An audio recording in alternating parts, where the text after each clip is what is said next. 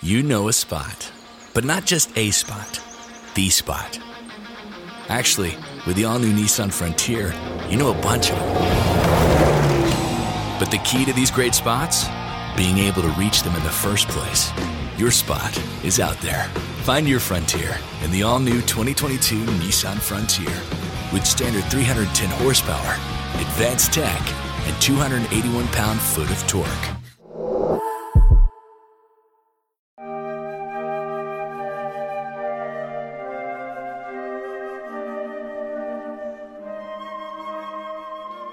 Before I comment on the full homily, I want to reiterate the last phrase that was read to us from the book of Acts, chapter 9. The church throughout all Judea, Galilee, and Samaria was at peace.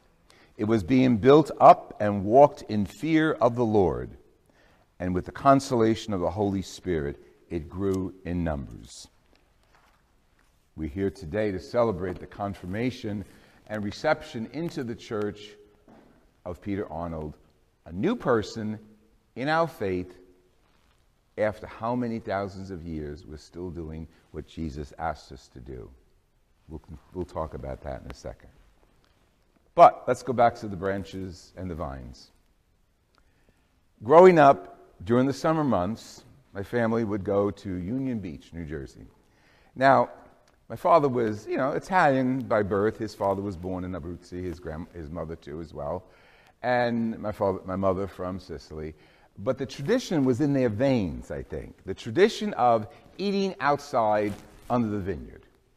So my father built this vineyard haphazardly. He was never the best of contractors, but he did build this vineyard in the backyard over a long table that the whole family could eat at every Sunday, of course, because we had neighbors and friends and family from the city and home neighbors. Okay. So he built this vine. And over the years, he wanted it to provide enough shade for all of us who sat in this long table. It had to be 12 feet. So what he did is he didn't take directions from Jesus today. What he did is he never pruned it. It never bore fruit. Sometimes you'd have these little things that look like raisins coming out. And my mother would say, "Frank, why don't you take care of it? It looks like garbage." It never bore good fruit. But foliage, tons of it. Because he never pruned it, it didn't produce the root of its soul, of what it's supposed to do. He let it go wild, which is his idea. And, of course, every summer, Rose would say, "Frank, when are you going to cut it?" "Not going to cut it. Look what happens." And, of course, the whole thing grows in, and it provided enough shade for all of us during the summer months. And even my mother's cat used to go down there and hang out from underneath the vine and wave at us while we're eating. He didn't take those instructions from Jesus because he's not following the example of Jesus as given to us today in the scriptures by Jesus himself. You've got to be pruned. We've got to be pruned. It's not easy. But if you're not pruned, talking as a vineyard, if we're not pruned, we grow wild. And Jesus' idea is that we don't grow wild. And I don't have to name how we're pruned. All of us are pruned in our own lives, challenges to our faith, challenges as we walk along the life cycle that we're a part of. And challenges come up, and we are tempted to go away, to run away, like the scriptures are mentioning from John's Gospel. Some people say, "Oh, I know Jesus enough. I don't have to be good. I know Jesus. That's enough. I'm saved. I don't have to do good. I don't have to feed the hungry." Oh, Jesus said in John's Gospel and John's letter, and Jesus said, that's not the whole thing. The whole thing is we've got to experience some of the negativity of life and put it in proper perspective, experience it and prune it out of our lives to stay focused so we can bear fruit. A few weeks ago we were called lambs. Today we're called grapes. We're neither lambs nor grapes. We're people following the metaphors of Jesus today in the scriptures. And Jesus challenges us. I want you to stay with me. And I want you to bear fruit. Not grapes, not anything else. You know the fruit. We're celebrating the gifts of the Holy Spirit and confirmation. And the gifts of the Holy Spirit are wonderful. knowledge, fear of the Lord, faith, encouraging us to love one another. These are the fruits of the vine of Jesus.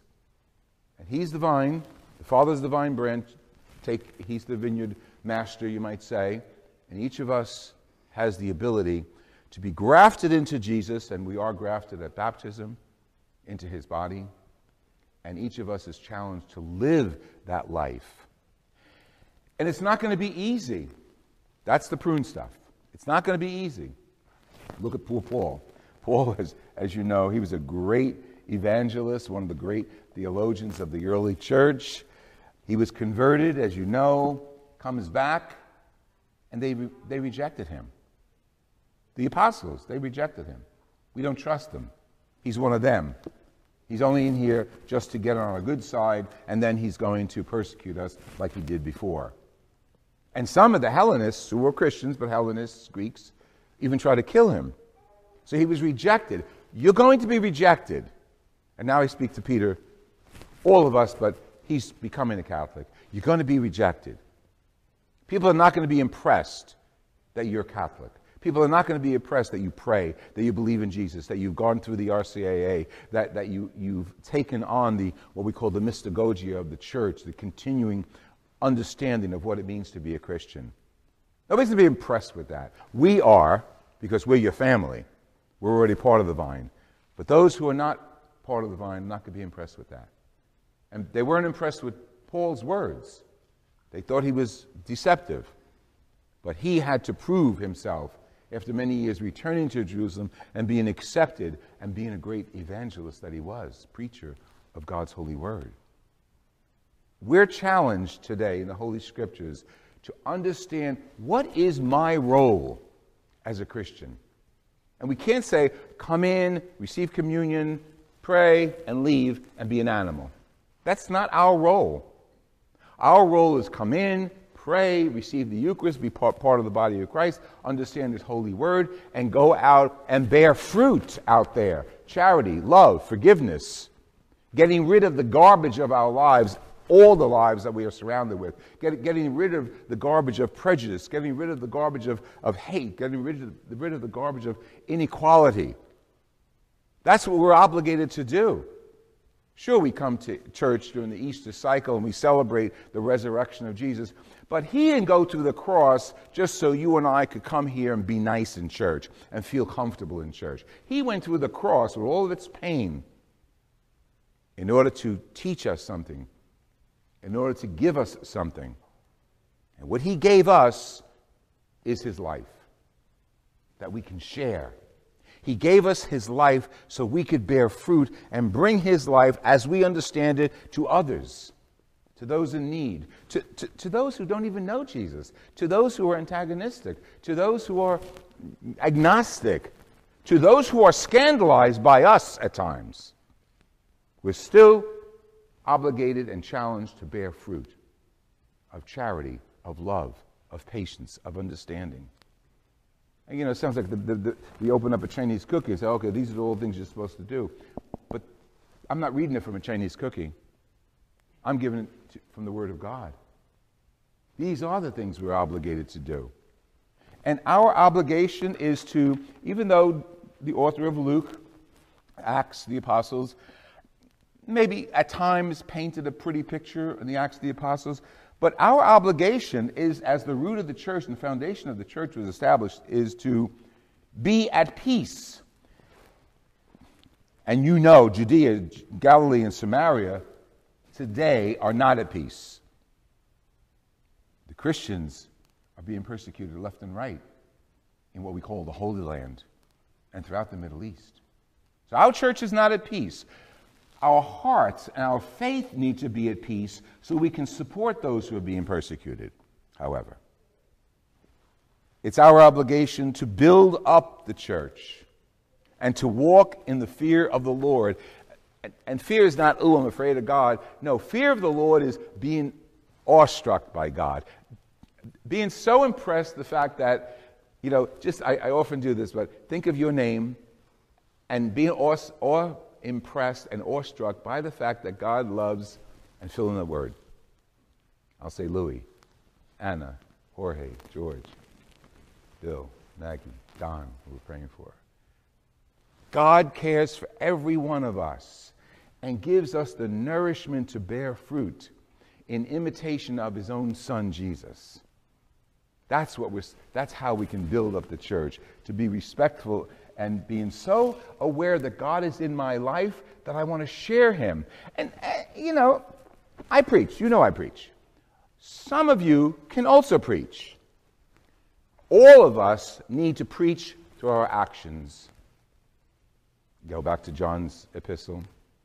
Don't give me, I know Jesus, I don't have to be a Christian. I know Jesus, I can be prejudiced. I know Jesus, I can make racial jokes. I know Jesus, it's all garbage. And later on, he'll call those people liars. You can't love God unless you love your neighbor. And your neighbors aren't only your own clan. Your neighbors are those beyond the borders. Came to church to feel good? You're not going to leave church feeling good unless you've accepted, all of us have accepted, the peace that comes with being pruned as Christians. The peace of knowing God is with us and he wants us to be representatives of his Son out in the world. And the greatest gift? That section of Acts closes with the consolation of the Holy Spirit was with them, and they grew in numbers.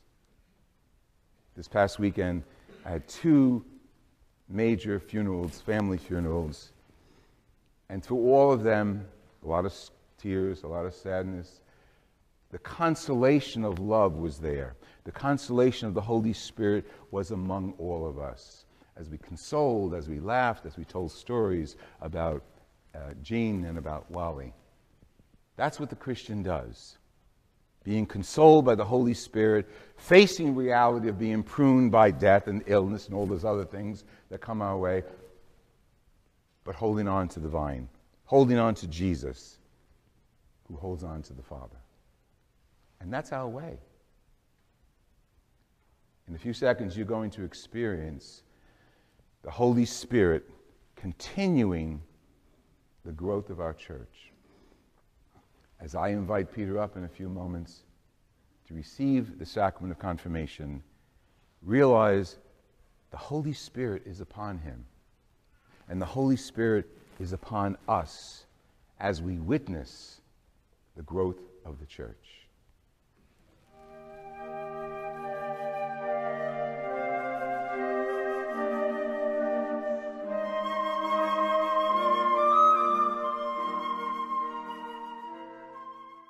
You know a spot, but not just a spot, the spot.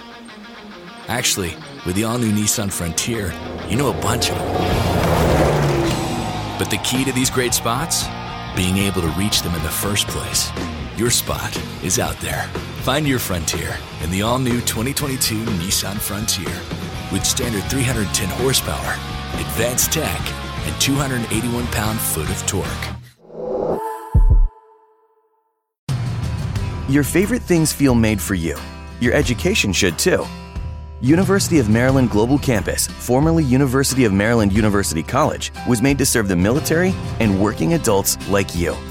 Today, we continue that tradition by offering frequent start dates so you can get started with convenient online learning that fits your schedule, by recognizing your accomplishments with credits you can earn for what you know, by providing no-cost online resources replacing most textbooks because a college education can fit your budget too, and with no SAT or GRE required for most programs. University of Maryland Global Campus, made for you. Last year, we awarded more than $15 million in scholarships to qualified students, including community college students, service members, veterans, and working adults just like you. Discover how we can make your education and your goals for the future a reality. Visit us at umgc.edu. That's umgc.edu. Certified to operate in Virginia by Chev.